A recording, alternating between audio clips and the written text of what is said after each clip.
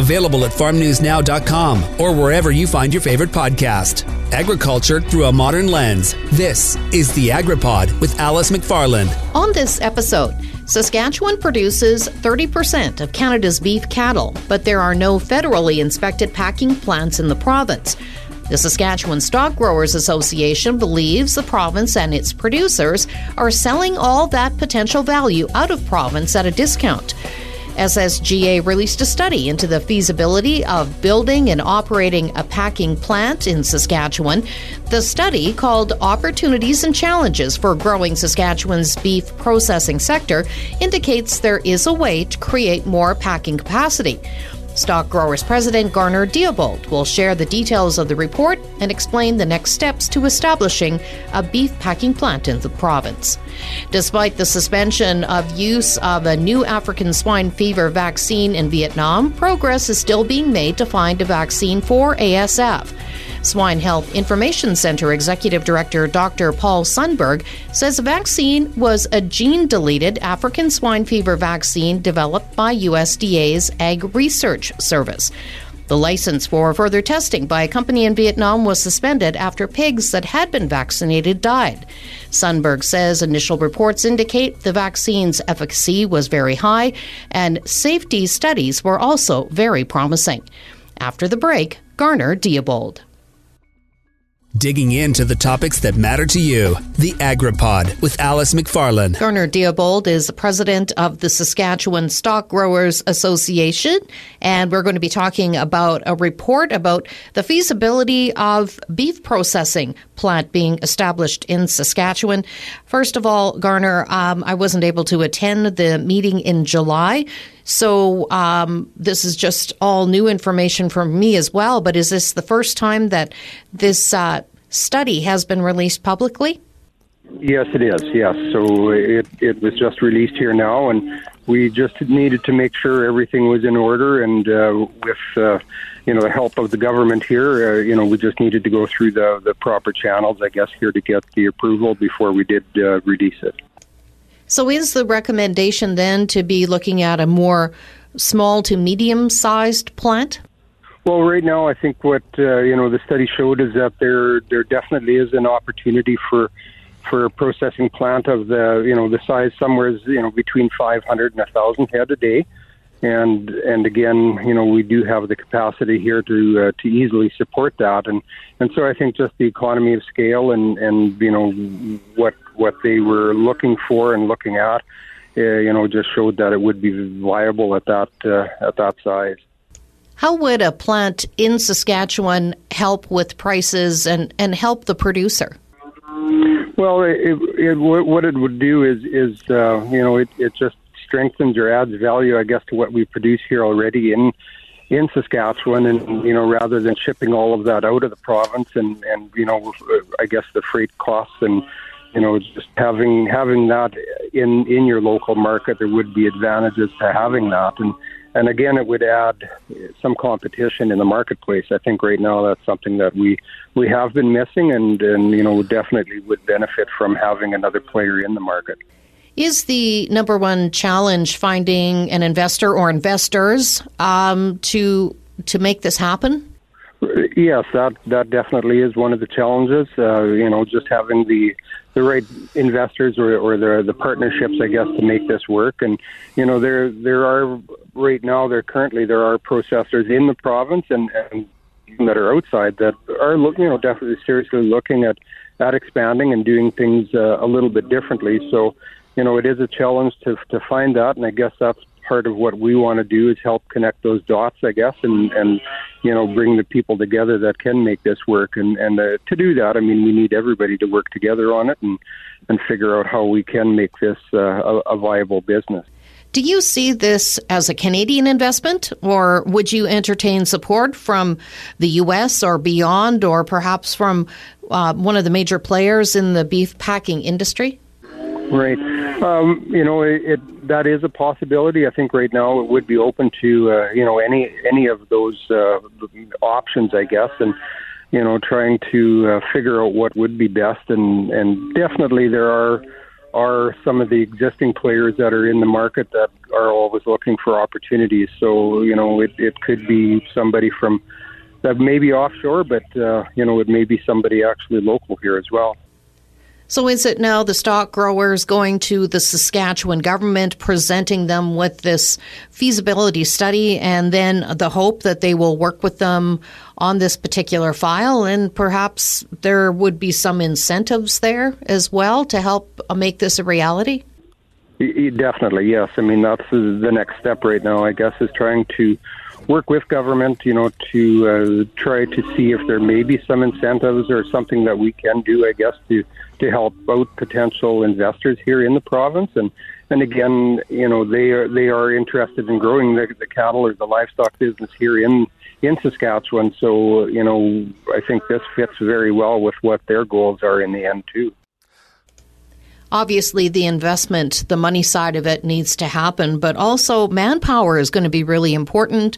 The report's saying you are going to need about 400 people, 60 managers in order to process 1,000 head a day.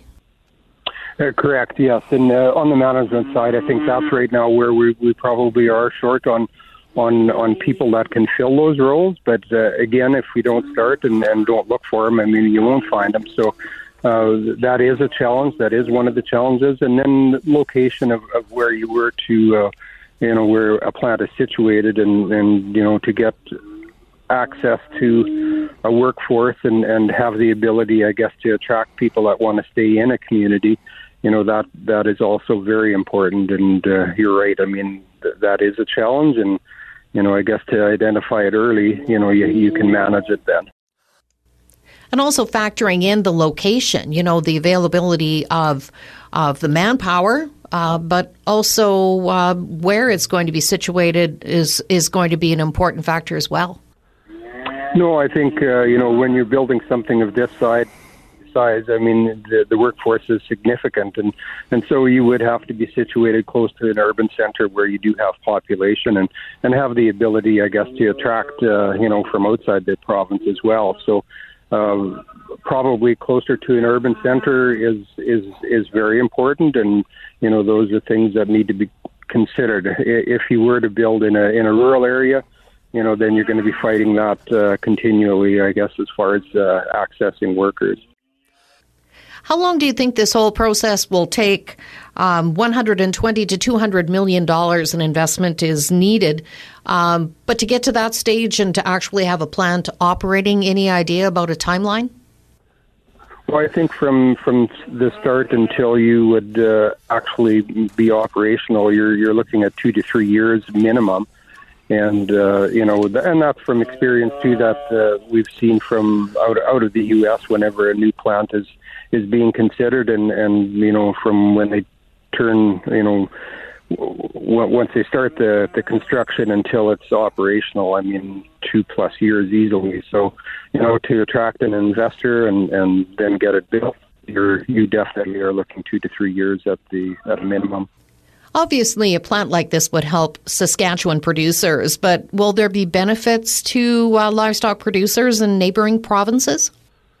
For sure. I mean, it gives another option, another, on the marketing standpoint, they are going to be competitive in the marketplace and would definitely be bidding on cattle outside of the province as well.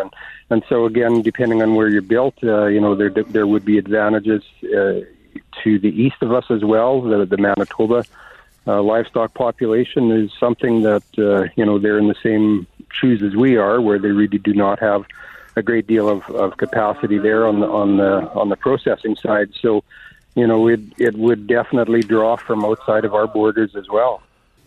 Would it be possible to process other animals like bison at a plant like this? Definitely, yes, and that is something that we right now are looking at. I guess that there are other species, and bison is probably the most logical one and the one that would fit with a plant like this. And if you plan when you're going into the project and build it accordingly, it easily can accommodate bison, and that would definitely give more supply again, or another avenue of revenue for a an investor or a packing business like this. Just how much has Saskatchewan been hurt by not having a federally inspected processing plant? It puts us at a disadvantage. The further you are from where they are processed, there are costs in transportation, and it just the further away you get, it puts you at that disadvantage. And so, building in the province here and location wise, it definitely would be an advantage, and help our producers here, the grassroots cow-calf producer and the feeding industry as well. It certainly is a long process, so what are the next steps? Yeah, so working again with government, trying to work with the people that we know have shown some interest in the past, just seeing what other possible investors may be out there, and for sure working with the government departments here that we need to find out if there are ways that we can assist and as I said earlier, connect those dots with the right people. The report is over 60 pages long. Lots of information there. Anything else that we haven't covered? Well, I think the report is very detailed. There's lots of good information in there. We've definitely touched on all of the high points and the important parts of the report. And I sure would encourage anyone to have a look at it. And we're always open to any feedback that we can get from producers, or if anyone out there has interest in it, please have a look at it, and we'd love to talk to you. Garner Diebold is president of the Saskatchewan Stock Growers Association. After the break, Dr. Paul Sundberg and progress on an African swine fever vaccine. Digging into the topics that matter to you. The AgriPod with Alice McFarlane. A new African swine fever vaccine that was developed by the USDA and being tested in Vietnam, well, it has been suspended. So we're speaking with Dr. Paul Sundberg, the executive director of the Swine Health Information Center. So, Paul, tell us a little bit about the background of this particular vaccine and where it was developed. So this vaccine was developed on Plum Island by USDA Ag Research Service. And what those folks did, those scientists took the African swine fever virus itself and deleted some genes out of it. So that modified its pathogenicity and modified its virulence, and it enabled the development of a prototype vaccine based on that now modified virus that was licensed to a company in Vietnam for further testing. So the vaccine itself was developed on Plum Island, licensed to the company in Vietnam, and that's where they've been doing safety and broader safety and efficacy testing than what you could do in a laboratory. So this vaccine has been tested in Vietnam, and there have been some mortalities in the pigs that were vaccinated. So let's talk a little bit about what stage the whole process is at right now. Well, the initial reports are very encouraging.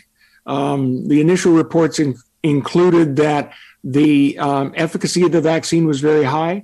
The pigs that were vaccinated did not get ASF. They were protected from ASF infection, as well as they did not shed the vaccine virus. So the efficacy was very high, and that was very promising. The initial studies on safety were also very promising, looked that this vaccine was going to be safe and efficacious.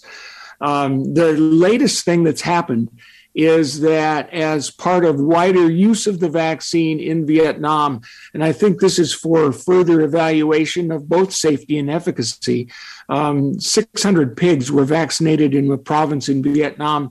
And within a very short time after vaccination, there were about 100 of them that had died, and another 400 out of those 600 that had what was termed to be a vaccine reaction or a reaction to the vaccination.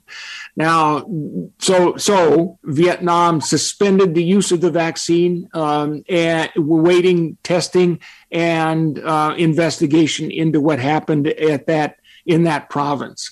So far, there is no official report from there. We don't know the word. We don't know the update on that.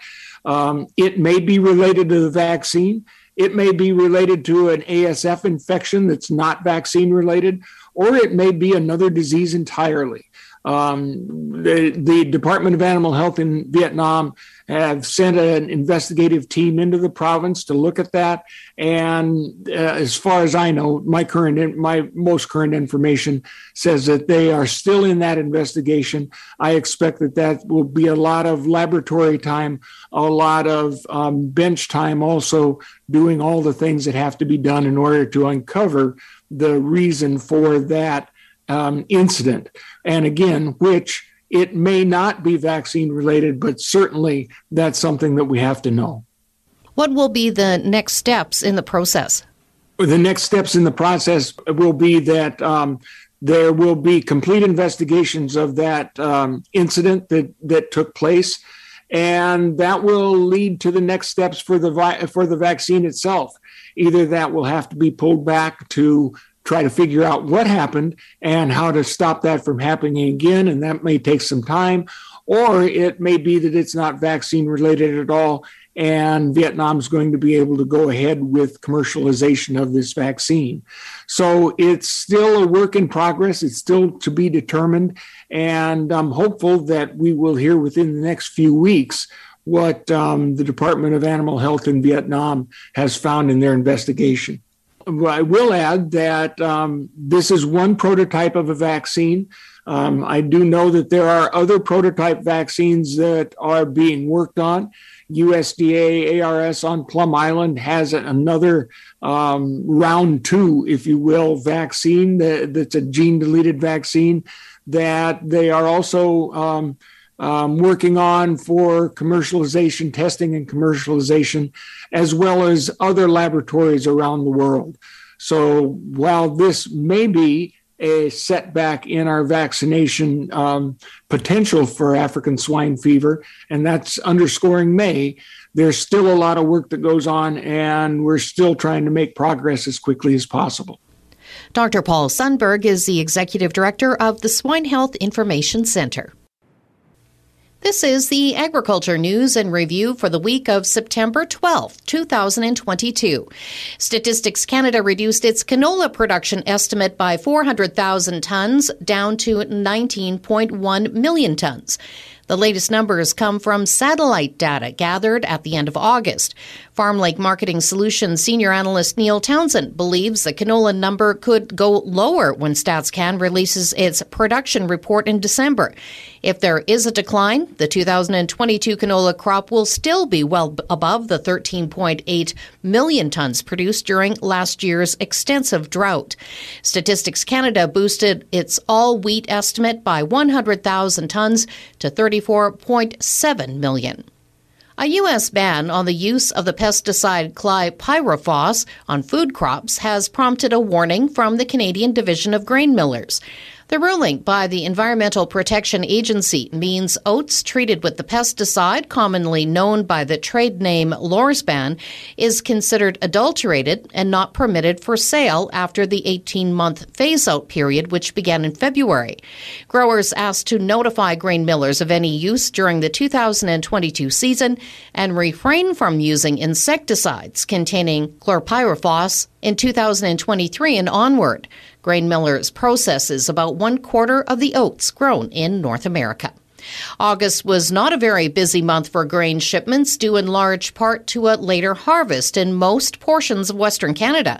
However, the pace will pick up as we move further into September, and there are concerns CN and CP Rail will not be able to keep up in the fall. Milt Poirier with QGI Consulting says it also does not take into account what type of winter is in store for the prairies. Cattle markets have turned the corner, showing signs of improvement over the last few months as prices edge to 6-year highs. Cattle market analyst with Gateway Livestock, Ann Wasco, said supplies are tightening, cattle feeders are getting more current, and cattle on feed numbers are down 3% from last year. She said the slaughter cow market has been strong this year, well above last year, with the average of almost $40 per hundredweight higher than last year. Wasco said a key factor with the increase in pricing now for the slaughter cow market is due to the drought and bigger cow marketings than we saw in 2021. Wasco cautioned, though, there is still a lot of volatility in the markets. The federal government is providing $1.4 million for a clean technology initiative. Six Ring will use the money for the next phase of development of the company's low-energy biomass conversion process that converts agricultural waste into renewable fuels and sustainable advanced materials. The funds come from the government's Agricultural Clean Technology Program, which supports initiatives that advance the bioeconomy, improve the bottom line for farmers, and lowers greenhouse gas emissions. If you like what you've heard, you can rate and review wherever you get your podcasts, and make sure to subscribe to AgriPod with Alice McFarland for more weekly episodes. The AgriPod is produced by Colby Heiss with host and CJVR Agriculture Director Alice McFarland and is a division of the Jim Pattison Broadcast Group. Available wherever you find your favorite podcast and at farmnewsnow.com.